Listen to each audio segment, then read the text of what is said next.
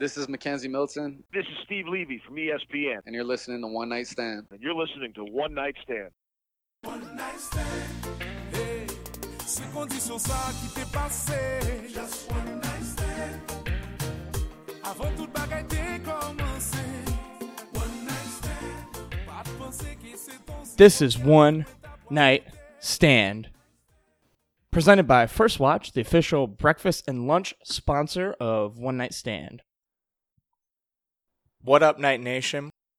We have a lot to cover on today's show, but first, we want to talk about something that's much more important than football. We'd like to take a moment to reflect on the life of Otis Anderson Jr., who tragically passed away last week.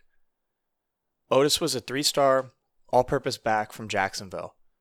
He was actually the earliest commit from the class of 2017, Scott Frost's second recruiting class, and he committed almost a year earlier than signing day in March 2016.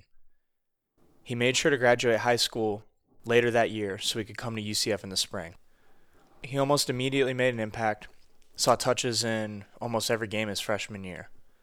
And he finished his career with 26 total touchdowns at UCF, 8th all-time, and was signed by the LA Rams.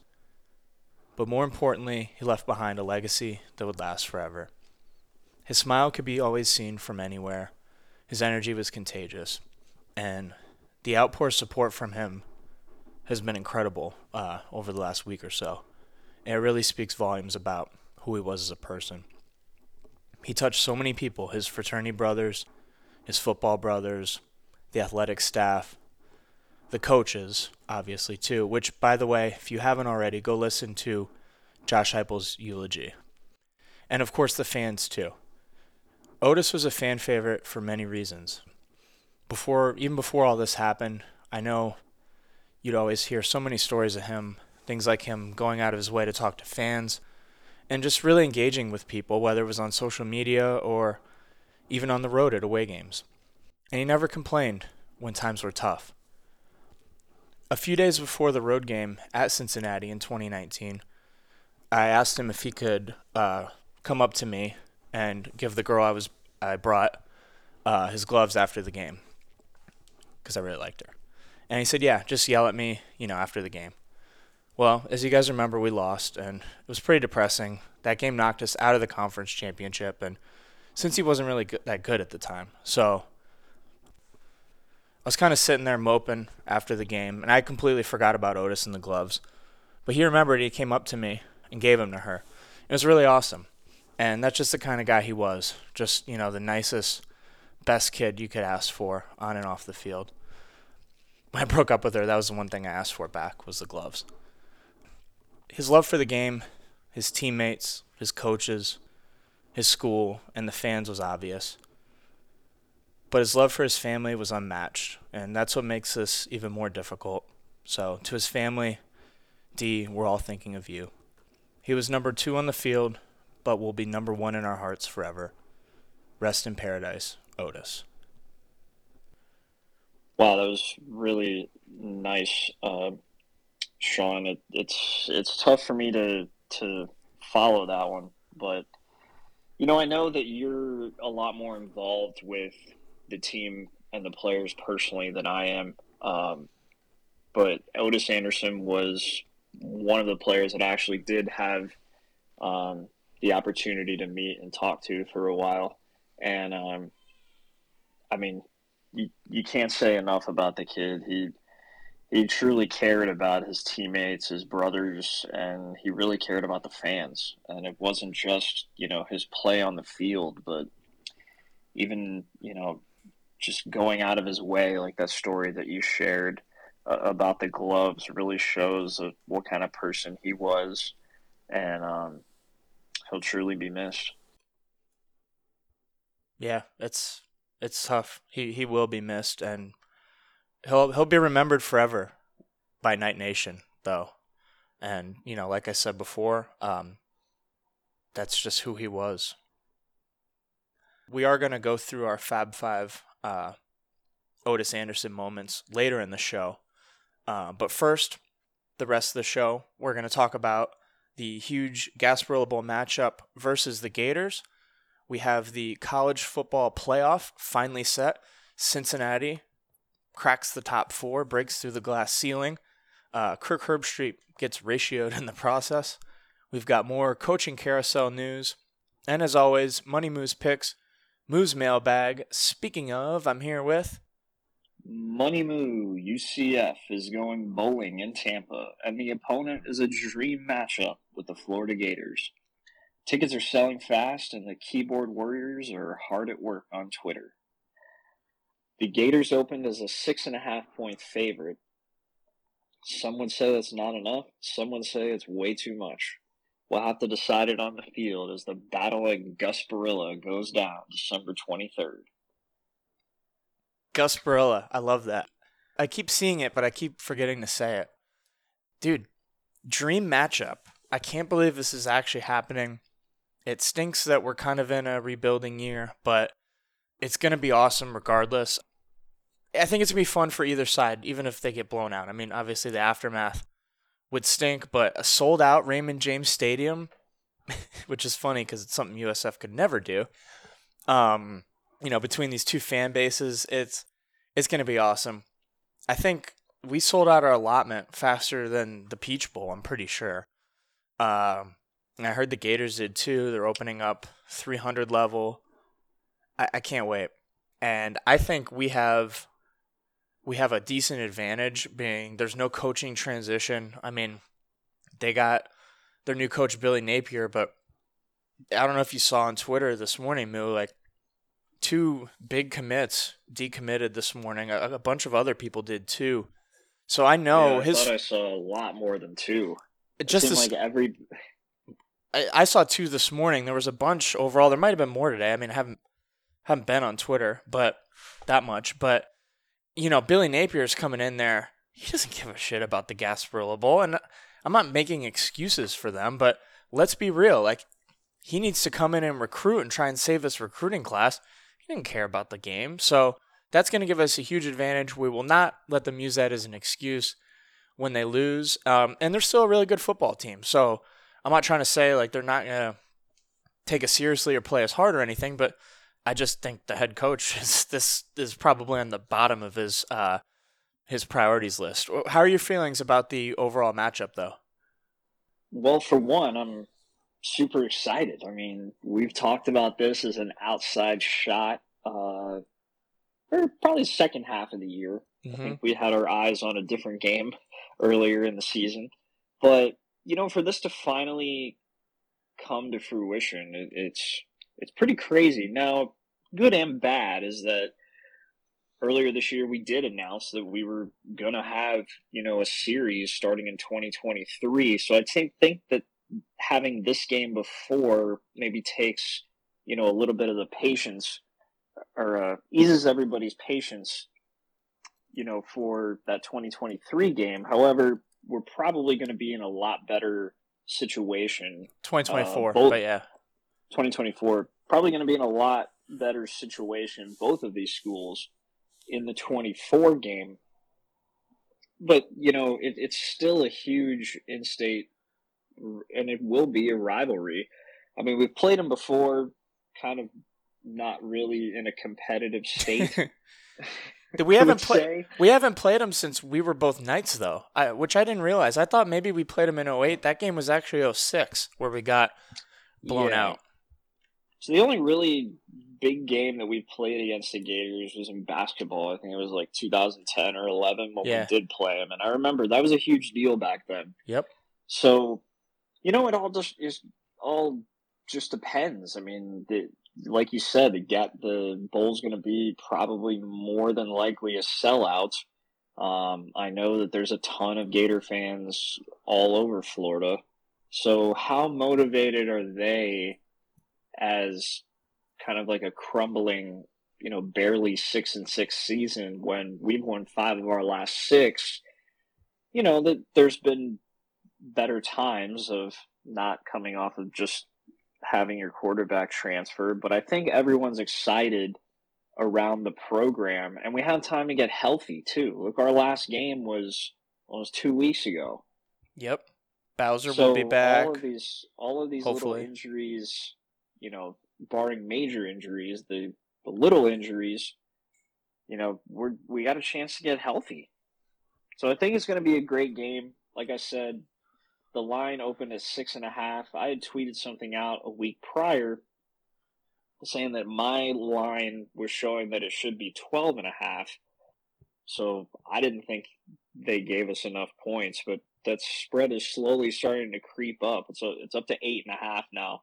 So if you're looking to bet on UCF, which it's not an official pick for me, but I'm probably going to throw something on it. We have to. I would definitely wait until, it might get to 9, it might get to 9.5, who knows. So hoping for 10, that nice key number, but we'll see. That's going to be hard because we haven't seen, a middle-tiered bowl with a team that's only 6-6. They almost beat Alabama, though. They have a decent number of seniors. People are already decommitting. Who is going to be opting out as a senior of the draft? I'm already hearing from some sources that Gator running back Dameon Pierce is already considering opting out. Somehow not their leading rusher. It's Emory Jones, quarterback. That's going to be their quarterback, right? Isn't AR having meniscus surgery or something? Possibly, yeah. Please get surgery. But then Emory was thinking of transfer. The whole team is thinking about transferring. Good, get him out. Get him out. / decommitting. Greg Knox, the running back special teams coordinator who took over the interim head coaching job, did a good enough job to beat Florida State, but I don't know if that's saying much. So does he coach the bowl game or is it Napier? I think it's still going to be Greg Knox. That would make more sense. Let him recruit. Yeah, you might as well have a coach that's within the system.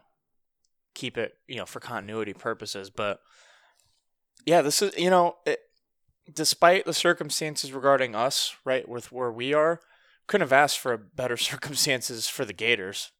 So I think it's fair on both sides. We both have what one might say are kind of built-in excuses, but it's true. But it'll still be fun to beat them and talk crap for the next 3 years. And the game's going to be electric regardless, so I can't wait. Did you have anything else to add? Probably most anticipated Gasparilla Bowl ever. And this is there's only been 3. This is a bowl, it used to be the St. Pete Bowl that we've been in. This will be now the 4th time that we've been in a Tampa Bowl, which is nice. I mean, it's the 5th, dude. 5th. Yeah. Well, stupid Birmingham Bowl or something yeah, probably a lot of our fans would travel, but not as many that are going to be at this Tampa Bowl. No, definitely. And it's fun. I unfortunately, the 2 that I've been to, we both lost when we played Rutgers. Whoa. That means don't go. When we played Rutgers in 2009, that was Mohamed Sanu taking it to the house a couple times on us. And then NC State. In 2014, NC State, Jacoby Brissett put on a clinic. We were a lot closer in that game, though. We only lost by 7. Damn, the UCF effect. If you play us in the Tampa/St. Pete Bowl game, you'll have a decent NFL career. More than likely. Well, I don't know who the one that I didn't go to was the Beef O'Brady's Bowl, which was against Ball State, where we won. And then the Gasparilla Bowl in 2019 against Marshall, which I also did not attend, and we won. So the 2014 was the Bitcoin Bowl, the Bitcoin Gasparilla Bowl, I think. Right? It couldn't have been the 09. Oh, yeah. It was the Bitcoin St. Petersburg Bowl. Yeah. I don't remember what the sponsor was back in 09. Somebody's got to remember. I think it's just St. Pete. I think it's just St. I don't know if they had a sponsor because I think I have something that has the logo. Oh, all right. So I have something that has the logo with the 2 bridges, not the Golden Gate, the Skyway Bridge. But in the corner of the logo on their website here is the Beef O'Brady's. So it was presented by Beef O'Brady's. They weren't the Beef O'Brady's Bowl. You got to pay more money for that. Actually, I don't think you could name the bowls back. Anyway, so this is our 5th time, and it's going to be awesome. Can't even say get your ticket. Yeah, the mood. I don't believe in that crap. I just like giving you shit for it. Like the Yeah, get your tickets. I know that they had to increase the allotment a little bit, but I don't know why that a bunch of people, they had tickets available before the teams even announced, but they were only available on what ended up being the Florida side. So a lot of people are on like Now there's some 300 ticket level. There's some 300 levels available on our side. Last I saw, like Well, yeah, now I'm saying before they even announced the teams, you could go on and buy tickets, and they only had tickets on the UF side. But you didn't know it was going to be the UF side. right. Well, I So think a lot of people are trying to exchange their tickets now and get rid of the ones on the Florida side. some of the Florida people. But yeah, no, Who wants to go? I don't know. I asked my parents don't even want to go, and they go to every game. What? Bad parents. Yeah, they're like, oh, it's too close to Christmas. Like, so what? Just drive back the next day. Well, whatever. That Anyway. just shows you how motivated the fans are, though, for this game. Yeah, they're pretty. Is that if pretty they diehard, don't want to too. go, like they went, I think they only missed 2 home games, and they also went to USF. Like they already saw them in Tampa this year. Those are I don't know. Tampa. So that's Florida. the other thing. That's the other thing I wanted to talk about is common opponents for the Gators. So they played FAU, and I think it was 35-17. It's like they played FAU and then they played USF. Like, if we don't score as many points as FAU scored on them, What, 17? like what do we make of that? Well, I mean, considering we scored 17 versus USF and 14 versus Tulane, I mean, I would not be surprised at all. But I think we can score 35. I think this has a chance to be, I mean, I think we're going to put it on him. We're going to pull out all the tricks. You know, Gus, I know how much you love his trickery. But not just trickery, but I just think he's going to dump the whole bag out, you know what I'm saying, to win this game. It's going to mean so much to our program. It's really going to give us the momentum we need going into next season. It's going to be huge for recruiting, let's be real. It's a must-win, or at least it's a must-be competitive game. You know, you can't control everything, and if Florida decides to be the team that almost beat Alabama and, you know, kind of puts it on us, there's not much we could do. I'd like to think that won't happen, but, you know. I think the defense is going to step up big again. Look, Florida's defense is terrible. They gave up 52 to Stanford. But how is that the same team that almost beat Alabama that only gave up 29? Like, that's football's crazy. Hey, it is crazy. I that's- think we're definitely going to have a more of a home field advantage, but just looking at our previous games, dude, we're not. The only time we scored over 35 with Keene was against Temple and UConn, and that's basically FCS schools. Yeah. All of our other games have been 24, 14, I know. 17, Anything 20. Anything can happen. Anything could happen. 24-20 is my prediction right now. I think we win 24-20. Fair enough. I'm gonna save my prediction for later because I don't know what's gonna be. But saying Samford scored 55, Alabama 29, just goes to show you that sometimes it just got to be settled on the field, and football can be unpredictable. So speaking of that, I want to get to the college football playoff has been set. Cincy won the American Conference Championship versus Houston pretty easily. Bama with the big upset of Georgia. Michigan beat Iowa. So the final rankings, 1 Bama, 2 Michigan, 3 Georgia, and 4 Cincinnati. So we've got Michigan versus Georgia in the Orange Bowl. Yeah, and Alabama versus Cincinnati in the Cotton Bowl, both on New Year's Eve. Last I checked, Alabama was a 14.5-point favorite. I think Michigan was an 8-point underdog against Georgia. I kind of like Michigan straight up. But Yep, I do too. But anyway, my whole point of getting to this was that Kirk Herbstreit tweeted yesterday, after 7 years of bitching and complaining from a vocal minority that the college football playoff system is rigged and the quote-unquote small guy will never get a chance in all caps, haven't heard much from you the last couple days. Everything okay? What's the next conspiracy theory? Double question mark. Can't wait, because that one is history. And boy, oh boy, has he gotten roasted. Roasted, toasted.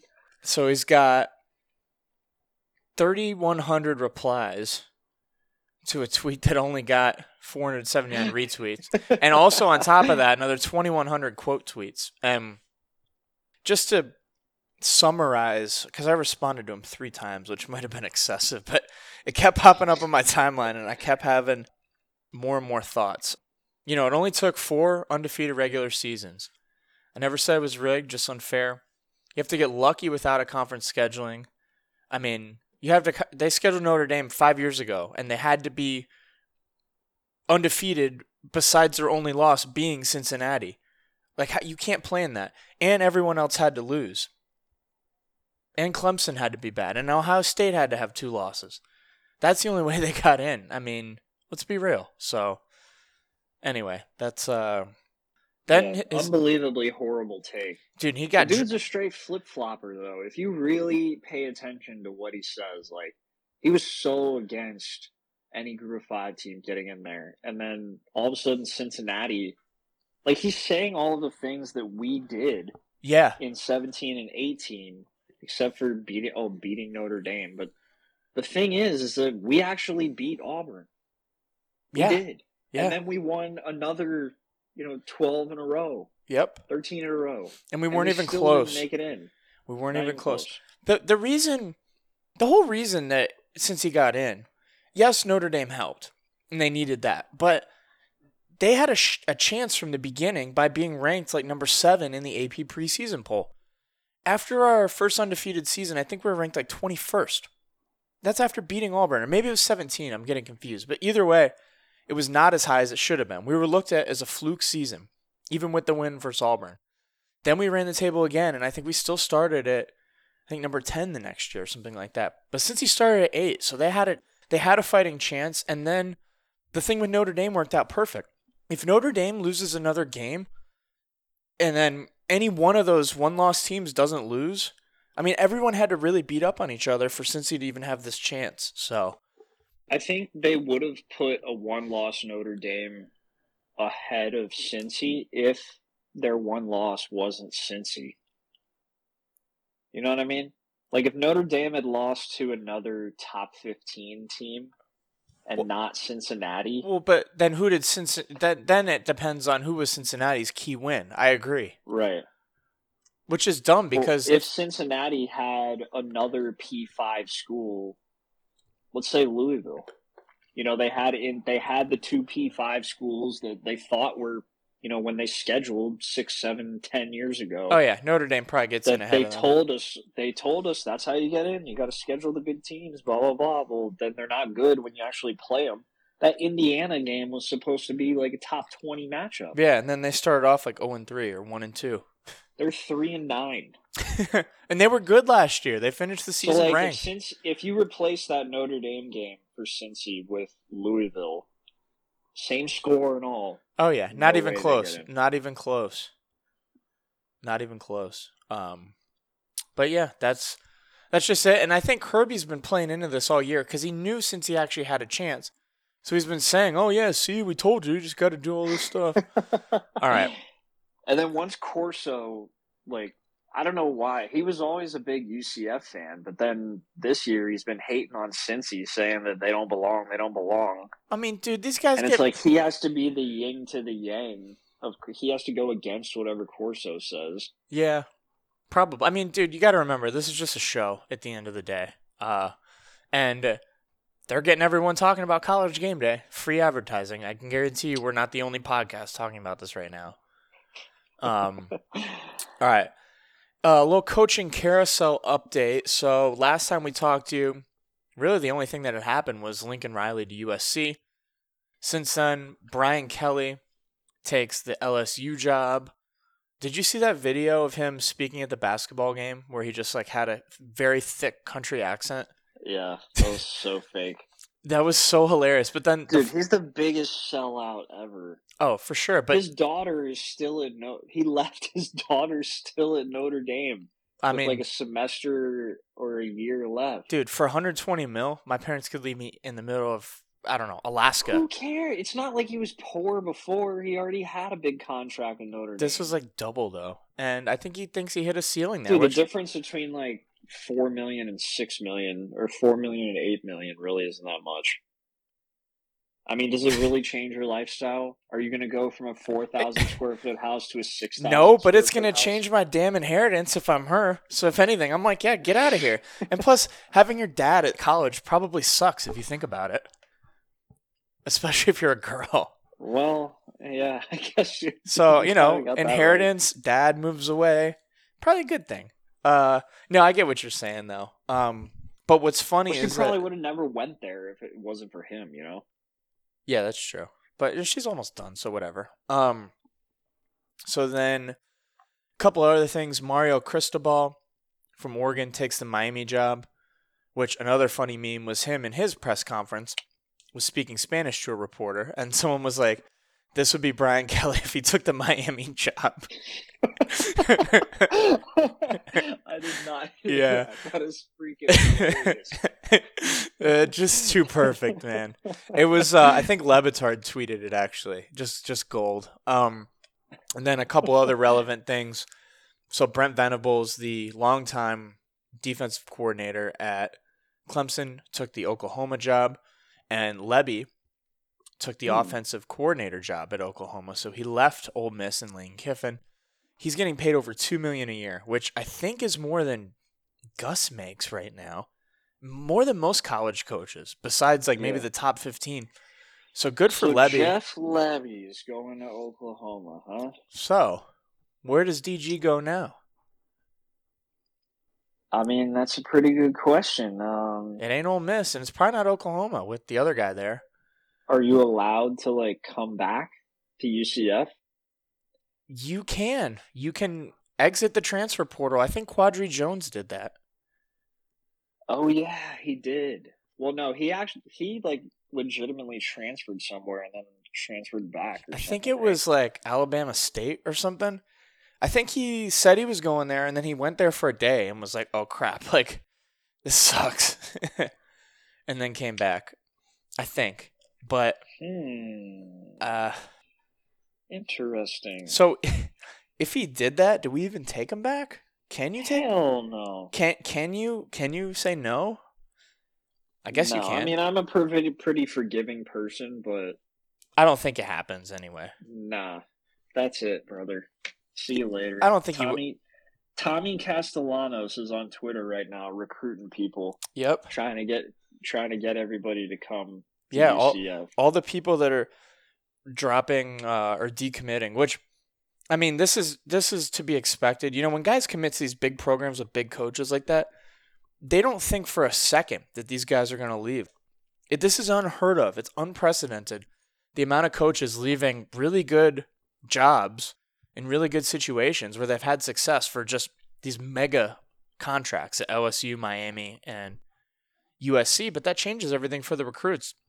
You combine that with the free transfer rule, it's going to be like this every offseason, and we're going to be the victims of it too. Hopefully, Yeah, you know. that's the thing that sucks. Like, you should have a thing where you can only transfer like once, but then they'll probably come up with some loophole. I mean, dude, think of it. I always compare it to coaches. Like, there's no limits on coaches moving around, and like people were saying, oh, it's so messed up how Miami treated Manny Diaz because I mean he was pretty much gone. They were just trying to lock down Cristobal.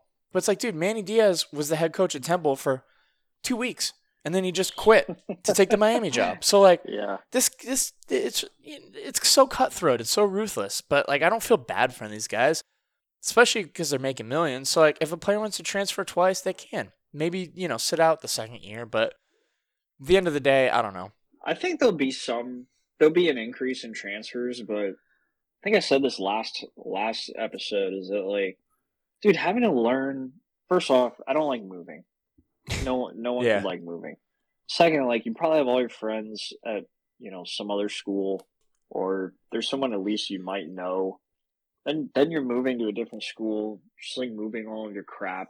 New coach, new offense, like, or new defense. It's That's going to be terrible. It's a risk. I mean, a lot of people do it for a lot of reasons, but like if you know that you're really just not getting a fair shot and you know that you're not hitting your potential because of your situation, then I get it. But a lot of people are probably just going because they're not good enough, which is fine. If you want to play college football, go to somewhere where you think you can play. So everyone's got their own reasons, but I agree. I think us being like just such a great destination, UCF, bright new campus, great coaches, great city, we're not going to be as affected by this as much because we have so much more to offer than a lot of these college towns do. Anyway, so that's all that. What are we picks? Let's go with the picks. All right. Now it's time for our favorite segment, Money Moves, Picks of the Week. Hasn't been everyone else's favorite segment this year, though, as I've gone now 13, 20, and 1 on the year. One of my worst years ever. This is coming down to the end of season 4 now here on One Night Stand. And went all the way back to season 1 that I've been picking games. So my total now for all 4 seasons combined is 89, 85, and 2. It's 51.1%. So the last year was really tough on me. So good news is that every year I've alternated winning and losing records. So next year I should be reverting back to the mean. Overmoo. So going over last week's picks, championship weekend, we had 2 winners as Pitt -3 pretty easily, and Alabama +6.5. Those are my 2 winners. The losers were Iowa, wasn't even close. Houston had the ball at the end with a chance, and obviously Oklahoma State played their worst game I think they've played in the last decade. Spencer Sanders, 4 picks in 1 game. Never had another game when he had more than 2. They still had a chance at the end, but I think Oklahoma State, too, I don't know if they would have gotten in over Cincy if they would have just won at the very end, but if they would have won against Baylor convincingly, I think that would have also put them in I agree. Cincinnati. I agree. We'll never know, though. So yeah. So anyway, not going to pick every single bowl game. It's just too much. Plus, we probably aren't going to bet every single one, but I'll give you a couple of best bets. There's 2, and they're actually both in the AAC. First one's going to be East Carolina +3 against Boston College. Look, East Carolina hasn't been in a bowl game since 2014, so they're pumped. Plus, they're getting points, and 7-5. Holton Ahlers, he did pretty well I think he's a junior now. But anyway, East Carolina, Boston College. We're not sure if there's any other opt-outs for Phil. I forgot his last name. It's like Jerkovich or something. Pretty good quarterback, but might not play. So take East Carolina on the field goal. Ahlers is coming back. He's a senior. He's coming back for his free COVID year, actually. He just announced. Nice. So, but yeah, I think ECU free. I like that pick a lot. Other one we're going to go with is San Diego State +2.5 against UTSA. UTSA had their undefeated season crippled by a crushing loss to North Texas. They still ended up winning Conference USA. But, to be in a crappy bowl against San Diego State, not really what they wanted to get. San Diego State, clearly the better team here. They did lose in their championship game to Utah State, but I think, having a decent team to go against University of Texas, San Antonio, plus being an underdog, San Diego State, I like the way they came back against Boise State a few weeks ago. So take the Aztecs +2.5. So those are your 2 picks? Oh, I said 2. I actually have 3. Oh, Sorry. Bonus pick. Bonus pick. Third one, we won with them once this year. We're going to do it again. We're going to take Hawaii plus... Where'd it go? Shit. Hold on. Undo. There it is. 6.5? Hawaii. Oh, it's 6.5? That's what I'm seeing it as. I only see 4. I'm on the betting site right now. Oh, all right. We'll take 6.5. Well, yeah, it's more, yeah. Yeah. Hawaii plus 6.5 against Memphis. Look, Memphis been a real kind of up and down team all year. Quarterback play has been good when he's healthy, but other than that, Memphis left me with a bad taste in my mouth, and they played Tulsa, and I watched half the game, and they just couldn't move the ball. Hawaii, though, I really like their style of play, plus the Hawaii Bowl, so a de facto home game for them. And Memphis is just there to party. So take Hawaii plus 6.5. Let's get that money. Real quick, something to note. There is a kind of Orlando Bowl pick'em. I think it's like $25. You pick all the games, rank them in confidence. Going on. You can look for Casey Gillespie on Twitter. I'm going to tweet something out too. I'll have it up there if you want to look for that. For information, he does it every year. There's a pretty decent size pool. He does a pick'em pool too, Survivor NFL, that, as you all, I'm sure, care about greatly. I'm in the final 7 and stuck with a bunch of crap. I was going to ask you the other day if there's anybody left. Yeah, everyone won. No, there was like 8 people. 1 person lost. So we're all on to this week, and everyone's going to be picking, I think, Chargers, because there's like no other games, or everyone You all has have 1 strike? Everyone has 1 strike, yeah. But don't tell anyone. I'm actually picking the Titans on the road against the Jaguars, because I can use the Chargers 2 days from now, or 2 weeks from now, if I'm still alive, in a week where there's really no one. So maybe I'll cut that out in case anyone listens. Some other picks I wanted to add in real quick. I like Navy and the points this weekend. They're giving 7.5 to Navy. I don't care who Navy is. I don't care who Army is during the regular season. Those games usually come down to like 1 possession, and they're given a possession and a half-point hook. I think that's free. Oh, dude, that's free. That's free. The total. Another interesting fact about this game is that the total has gone under 15 times in a row. It's only 34 this week. Dude, that's why they've had to keep putting it lower every year, and it's still it. Navy. So when the total's 34 and you're getting 7.5, go with the dog. Every time. For sure. Easy. I would take Navy. I like doing the FanDuel or DraftKings for this game. It's just a crapshoot. You just pick like you just pick like the fullback. Pick the Army quarterback for sure, because he usually runs more than the Navy one, and then pick the Navy fullback. So we're all going to have the same lineup is what you're saying.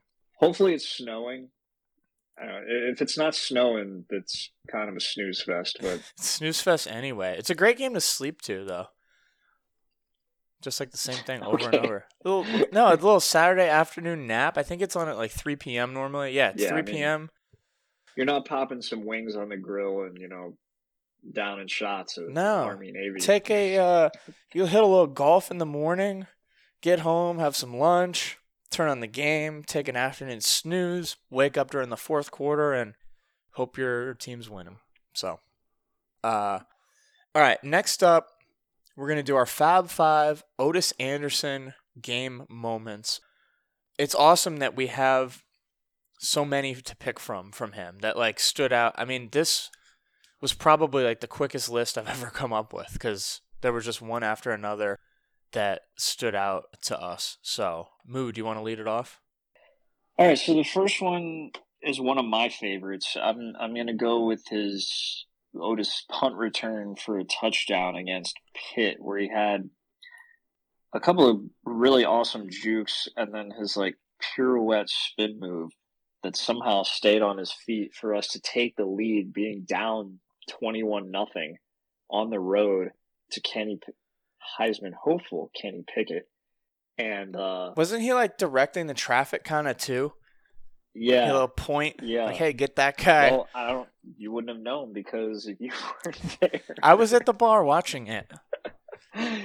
Yeah, so you left me by myself in the seats, but luckily there was a couple UCF fans around me. and we all started jumping up and down, like going crazy. One of the greatest comebacks that we lost. Like, if we had just won that game, that would have been one of the greatest comebacks ever. The way they won it too, man. The Pitt special. Yeah, in our end zone. And it was wet, and like, dude, the guy, the pass by Pickett was so bad, and it was so low. It could have easily been drop tipped. It was a duck, but they caught it. 4th down, and yeah, the rest is history. So good for them. All right. Number 2, Otis Anderson memory. I got to go with the screen pass in the Peach Bowl. It was an awesome play. I think we took the lead with that. Yeah, we took the lead back from Auburn. So they throw the pass to Otis, and he like gets bottled up kind of by the goal line, and then Jordan Johnson comes, like, pushes him in. Then Jordan Johnson jumps on his own teammate, and then the camera cuts to me. So little bias there on that, but that was me getting on ESPN, which was pretty cool. But that was just an awesome play. Overall, awesome game. And, I mean, you know, like I said earlier, he had an impact on every game he played in. He just didn't get garbage time. I mean, he had touches in every game, I think but one, and I think it was the FCS game too. And then they used him in the Peach Bowl. I mean, he stepped up on the biggest stage and scored a touchdown. And, I mean, when you think about that had to have been the coolest feeling ever for him. I mean, it was cool for all of us. It was cool for all the players, but, like, you got to think, you're 1 year removed from just high school, and you just scored in the freaking Peach Bowl against Auburn. That's incredible. So that's one of my favorite memories of him. And he was a freshman that year, right? Yeah, he was a freshman. Yeah, so, like, him and still watching that game, like, seeing him and Gabe Davis, both as freshmen. Oh, and, I know. Like, getting able to play and actually make an impact in that game was pretty crazy when you think about it. And then, you know, you see Traquan Smith, who, you know, has been in the NFL. He's catching touchdowns from Drew Brees, who's already retired. Kind of brings everything, like, full circle. So it's pretty cool that, like, also goes to show you that you're not in the NFL for very long. But yeah, it's that was a all-time greatest game ever. Hopefully, it won't be for, you know, the greatest game will be our national title victory, but playoff victory. For now, it will do. So we're going on to the next one. I'm going to pick the FAU game 2019, I believe. Has a couple of funny stories about the game, but I'll get to that in a second. So I believe it was a draw play on this play where he was running wide open in the middle, 2 defenders to beat, and I know this used to be my wallpaper on my phone for a while, and it probably still is for some of you. He just put, like, the nastiest little 1-2 juke on this guy, and he went flying like 20 yards past him. It was bad. Broke the ankles. It was a real broke guy's ankles bad. Broken ankles terribly. So I just barely caught. It was the first play after getting back from getting beer. Me and Jamal went to get beer, and we asked the lady, like, how many beers we could get for, like, our group, and she said we can only buy, like, any other stadium in the world, it's usually, like, maximum 2 per ID or something, but for some reason she said 4. So you guys are each quadruple fist. So 8 Coronas. There's probably like $100, like, going back up to the seats, and, like, that was the first play. I'll never forget it. That once we got back, it was I mean, one of his top 5 plays. It was awesome. Yeah, just an unforgettable juke and ankle breaking to go along with it. All right, 4th one, got to go with the Memphis game, the peace sign on the deep ball by DJ Mack that kind of sparked the comeback, and, you know, the unforgettable, picturesque moment of him flashing up the deuces going into the end zone. Do you remember what point in the game that was? I think we were still down. It was like late 3rd quarter, and it was to take the lead. They're like every one of his touchdowns are like to take the lead. Yeah, It's crazy. it's a theme. You know how easily that could have been intercepted if it Dude. was like 1 inch lower? It was so Like none of this would have close. happened. And two, if he had thrown him in stride more, he wouldn't have been so wide open running into the end zone probably, because the guy wouldn't have tried to cut it off and pick it, and he might not have ever done the peace sign on that play, which he did it on other plays, but that's just one of those ones where it's just ingrained in your head. No, dude, we were down. That was our first drive after the third quarter started. We were down 38-21 at halftime. And that touchdown with the Matthew Wright extra point put us down 10. So that was like just the beginning of the comeback. And then the rest was history. That was an awesome game. Outscoring Memphis 35-3 in the second half.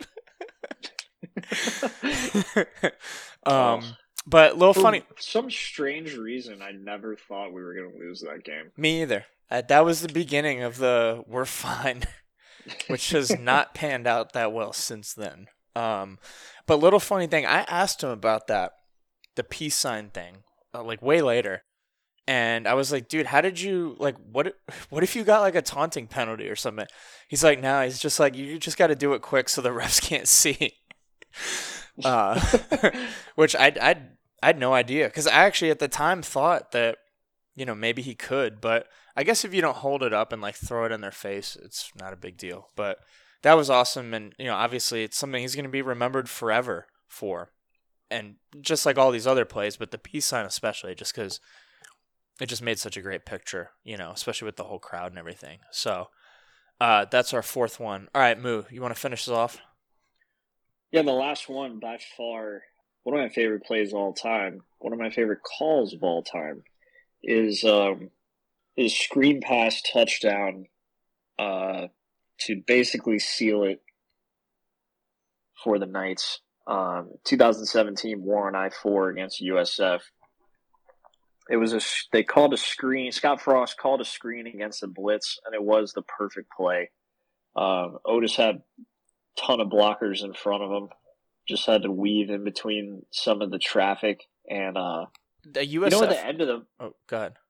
at the end of the play too, you know, since we added those cabanas, like he went right up to the people in the cabanas. I always liked that about him too, is that he loved the fans so much. It's like after, I think we talked to this guy too, is that there was a guy in the cabanas at the end of the peace sign play that Otis ran like so fast through the end zone and came up and like headbutted the guy on accident. I know there's Do you a remember this? not that specifically, but I know there's a picture of him hugging Mike D after a touchdown, because Yeah, Mike D's so- tent cabana is right there in that same corner. But I don't know if that's the same play. Yeah, it was pretty special, and you know, him and McCray too had such a good bond. They were such a great like 1-2 punch. Even though like they were almost exactly the same size, they had like very different styles of play, Very different which styles. was cool. Yeah, I miss those guys. Yeah, so that was probably one of my all-time favorite Otis plays right there. Is These were all great, and I don't think there's a way to pick any of them above any of the other ones. They were all significant in their own way. You know, obviously, 4 of them were in huge games. The FAU game didn't really matter, but it was just such a nasty juke. They're all great, and he was just such an electric player on the field. He could do it in so many different ways, from so many different positions, catching the ball, whether it's as a receiver, as a running back, draw plays, taking the handoff, returning punts. I mean, he just did it all. And then when you combine that on how amazing of a person he was off the field, and, you know, how much, just how infectious he was, his personality. I mean, he was a true fan favorite, and it's what makes this whole thing stink so much at the same time. But he will definitely always be remembered as one of the best to ever, you know, do it for UCF. That was fun. Yeah, for sure. Reliving All some right, good so- memories. All right. Mailbag. All right, last up, we've got Moo's Mailbag, where we answer everyone's questions. Only question today is from Brian Peterson. With Lebby leaving Ole Miss to go to Oklahoma, does DG decide to return to UCF? If so, do Knight fans welcome him back? Wow, that's funny. We actually kind of already Yeah. talked about this. I know. I was chuckling when you But, brought that up because I'd seen the question already. I don't think they're going to welcome him back. I don't think he's going to come back. There's no way. I don't think He's going there's to try to go to Tennessee and then compete for the job, and he may or may not get it. Well, Not sure. I think Hooker's going to go to the NFL, but we'll see. But he's not coming back. If he did, would be a fun hypothetical exercise. Because I bet half the people that... All right, first of all, I bet a bunch of people would be like, no, we don't want him back. And then once he was back, they'd be like, oh, yeah, whatever. I mean, you know how people are. Like, the Yeah, same for reason sure. people were super mad about him leaving, half of it, I mean, yes, like, maybe he didn't leave the most graciously and that left a bad taste in your mouth, but half the people are just salty about him leaving and using all the other stuff as an excuse. Like, at the end of the day, could he have done stuff better? Yeah. But, like, does it actually affect us? Not really. Like, it's the past is the past. And the reason so many people were upset, a lot of it had to do with, the fact they didn't want him to leave. So, that would be funny. But it's never going to happen. So, good question. I think he could end up looking at potentially being a USC or, he possibly could be looking at Hawaii. I know Hawaii's quarterback just went into the transfer portal. That could be interesting. I think he wants more exposure, though. So I don't see him going anywhere that's not P5 and that's not a school that's set up to win right now. But we'll see what happens. We're not done with all this transferring stuff. So a lot still that can happen. All right. Let's wrap this up. Moo, you got anything else? Yeah, a couple of quick things. Basketball, big win over Bethune-Cookman, 81-45. Make sure to follow me on Twitter at MoneyMooUCF. I didn't have a chance to reiterate it being a best bet, but if you saw the line was actually only 24. And when I put out the projected lines, the line that I had was, I believe, UCF minus 39. So I didn't reiterate that should have been a best bet, but make sure you save some of those numbers because a 15-point difference in my projected line and what the actual line is should definitely be a bettable game. So anyway, 81-45. Next game is going to be this Saturday against North Carolina A&T. It's actually the annual baby race, which I plan on entering my daughter in next year for sure. We'll have to get Pav's son in there next year as well. Will he be ready? Can he race at age 1 or 11 months? It said all you have to do is not be able to walk. Oh, dude, so I could do that. Yeah, just crawl. So, got a couple of other big games. We got Temple coming up and a game against Florida State, which we're actually playing in one of those little tournament games. It's actually going to be in Sunrise over at the Florida Panthers arena. Dude, that's so quick. We talked about this already, I think. Yeah. Get there an hour and a half, easy. Volleyball lost a heartbreaker to nationally ranked UCLA, who's actually still alive in the Sweet 16 round currently, 3-2. If you didn't get a chance to see any games this year, make sure to get ESPN Plus. And probably, everybody already has ESPN Plus, but if you didn't know, sometimes it takes a little while to sort through all the games because it's not the greatest app ever. But the games are actually really exciting. I watched the game against Pepperdine. McKenna Melville, who has decided to come back for her senior year, she is insane. I don't really understand the positions yet, but it seems like she's the killer. Yeah. I don't think that's the correct term, but no. she's the slammer. She's the OJ. Yeah. She just like every time the ball comes over to our side, it's like she's looking to kill it. Yeah. On the other side. Well, they can kind of set you up from anywhere on the court. I know they rotate. I think there's a libero. Do they still do that? It's like a free substitution. I don't know. Also, why is one person wearing like a different colored jersey? That's the libero.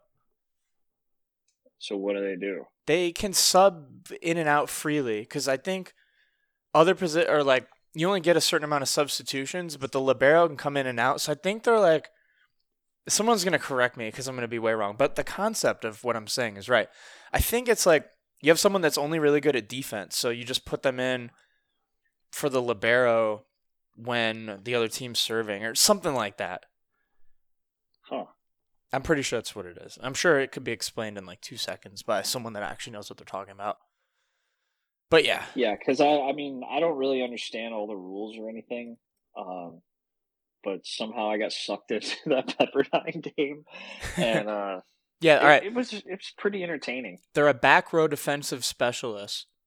So yeah, they just come into they're an outstanding passer, so they provide the setter. Oh, the setter, that's a position.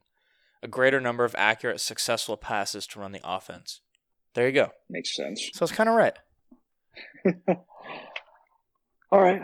Well, that sounds good. I wanted to talk about some of the other bowl games. Something interesting that I like to keep track of is like the price of the bowl games. So there's definitely a lot of the bowl games that are mostly, and I use like the get-in price, which is like the cheapest ticket you could get. Mm-hmm. Most of them are in the like $20 to $40 range. It's pretty solid, even if you're not a fan of the teams that are in a bowl game.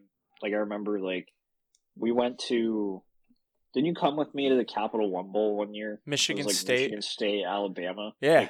We didn't care about the two teams. We actually had a pretty good time. Yep. That was Kirk Cousins versus Mark Ingram and Trent Richardson. Wow. I think Le'Veon Bell was on. He was either a freshman or something. But anyway. So yeah, it's actually a decent value, even if you don't care about the teams. But the cheapest non-playoff bowl, the most expensive non-playoff bowl get-in price is actually the Holiday Bowl, UCLA versus NC State. Kind of strange, but $107 to get in there. Now it's pretty interesting. The playoff games. I know that when we went to the Peach Bowl, I think the cheapest like nosebleed ticket was like $80 or $90 maybe. Mm-hmm. But for this year, the Georgia-Michigan game is exponentially more expensive. In the Orange Bowl, the cheapest get-in price for that game is about $572, whereas the Cincy-Bama game is only $118. So what are some of the reasons you think of why that is? Well, Michigan has never been in the playoff and hasn't been a national contender for quite a while. Georgia has only been in the playoff once. The destination's Miami. On the other hand, you've got Alabama, who's in it every year, who wins it almost every year. So even if you're a diehard Bama fan, you're probably thinking, especially with Cincinnati being over a 2-touchdown favorite, you're probably thinking that I might as well just save the trip for the national championship. Anyway, it's obviously not their first time in the playoff. And Cincinnati is the smallest out of the 4 fan bases. So I do expect it to be a pretty heavy Cincy presence at the Cotton Bowl, but I think it's no surprise that the difference in ticket prices is what it is, especially when you consider, Dallas is nice, but it's not Miami, so. Yeah, and good for their fans, too, because, I don't want to see them win the whole thing, because I'm selfish, and I want us to be the best Group of 5 team that ever lived, so. Yeah, that's great. Dang, am I not rooting for them now? I'm not. I hope they lose a close game, because then it's like, okay, they deserve to be there, but they didn't actually do anything. So then we can make the argument that last year, bro. Same as last year. Then we could they may have deserved to be there, but they didn't win. Then we could make the argument that 17 UCF could have beat 17 Bama, and there's nothing anyone can say anymore. Even though there's not nothing people can say. The close loss. This needs to happen. But yeah, so thinking about their whole schedule, like they didn't have to travel to UCF. They didn't have to travel for the conference championship game. Notre Dame isn't that far from Cincy, I don't think. It's Ohio. Probably 3-4 hour drive. I know nothing about Midwest or really anything outside of Florida geography. I bet it's less than a 6-hour drive. So Ohio is not that big. Anyway, they've had their money saved up. 4 hours. Okay. South Bend. Oh, South Bend's Indiana. Okay. Not Ohio. Yeah. Same thing, though. In Cincinnati. Well, I thought you were talking about Cincinnati. I didn't think you were talking about Notre Dame being in Ohio. They're the same, dude. Those states are exactly the same. All the Midwest is just one state. Pittsburgh's pretty much in Ohio? No. Yeah, it's like not even really Pennsylvania. It's crazy what you learn by looking at a map. We went there. Yeah, but I didn't drive. I mean, do you just get on a plane and act like you just teleported somewhere? You have no idea where you are. All right, so I kind of do that sometimes. I know Pittsburgh is in interior Pennsylvania, but I never realized it's almost in Ohio. Yeah, because unless you're on a really small plane, think about the flying experience. Okay, you walk into an airport by your house, then you walk out of another airport somewhere else. It's kind of just teleporting. Yeah, and I know especially the general if you don't have a window, especially if you don't have a window seat. Even if you do, you don't know exactly where you're going. I just kind of know the direction and distance I'm going, and I kind of know what's around that place if I'm there for a long period of time. But we're in Pittsburgh for 32 hours. It wasn't even 30. It was, yeah, I was going to say it wasn't even 36 hours. Yeah, so we barely left a 1 mile radius, I think, of our hotel. Yeah. But it was awesome. So. Well, back to the Cincy game, though. The other crazy thing is that, so you may spend all this money on, where's the national championship at this year? That's a good question. Oh, it's in, is it the Sugar Bowl? No, Lucas Oil Stadium. Indy. Oh, dude, that's perfect for them. Yeah. Then. So I was going to say, because it would suck to spend all this money on a huge trip to Dallas. I'm sure the hotels are insane. The flight's probably not cheap around Christmas, New Year's. And then you actually win. And then you got to spend even more money on the national championship. So at the very least, they could maybe drive. Yeah. If they win, but. I mean, this is once in a lifetime as a fan, though. Again, it's not like you're, it's not like you're Alabama. They might not ever be in this position again. So, I actually kind of want to go to Dallas, but I don't know. Yeah, I don't know. Save your money. I don't feel like it. Bucks Super Bowl. Oh yeah, Bucks Super Bowl. All right, not going. All right, you got anything else? No, that's it. Last thing real quick, the Rock'em Socks fundraiser socks just came in. They're awesome. Shout out to them for putting together that awesome fundraiser. They sold 500 pairs of socks for Otis. Every penny went to, the GoFundMe. So over $12,000 raised. And Night Nation sold out. That is crazy. And Night Nation sold out the socks within 4 hours of them releasing them. So super cool. Shout out to everyone at Rock'em, great guys, and they made this happen. Really, really cool thing. Yeah, that's it. Go to the bowl game, hit us up. We'll be there. It's gonna be awesome. Even if you miss out on tickets, you can get them on resale. There's gonna be people that want to buy better seats selling theirs or whatnot. So there's no excuse not to go, guys. This is gonna be so much fun, regardless of the outcome. Can't wait to see you guys there. I think the cheapest get-in price right now, they still have some $15 tickets. Even on StubHub, they have go there. Cheaper tickets. So sneak down to the lowers. You'll be fine. Just get there. Come see us at the game. It'll be close to Christmas. I'll have some gift cards to be given away. Santa Moo. Santa Moo for the season. Or we could do a Super Bowl game, first score, something. I don't know. Yeah, I don't know. We'll think of some, but come find us. Anyway, thanks for listening. Please subscribe, rate, and review. Tell a friend if you like us. Thanks again, and go Knights. Charge on.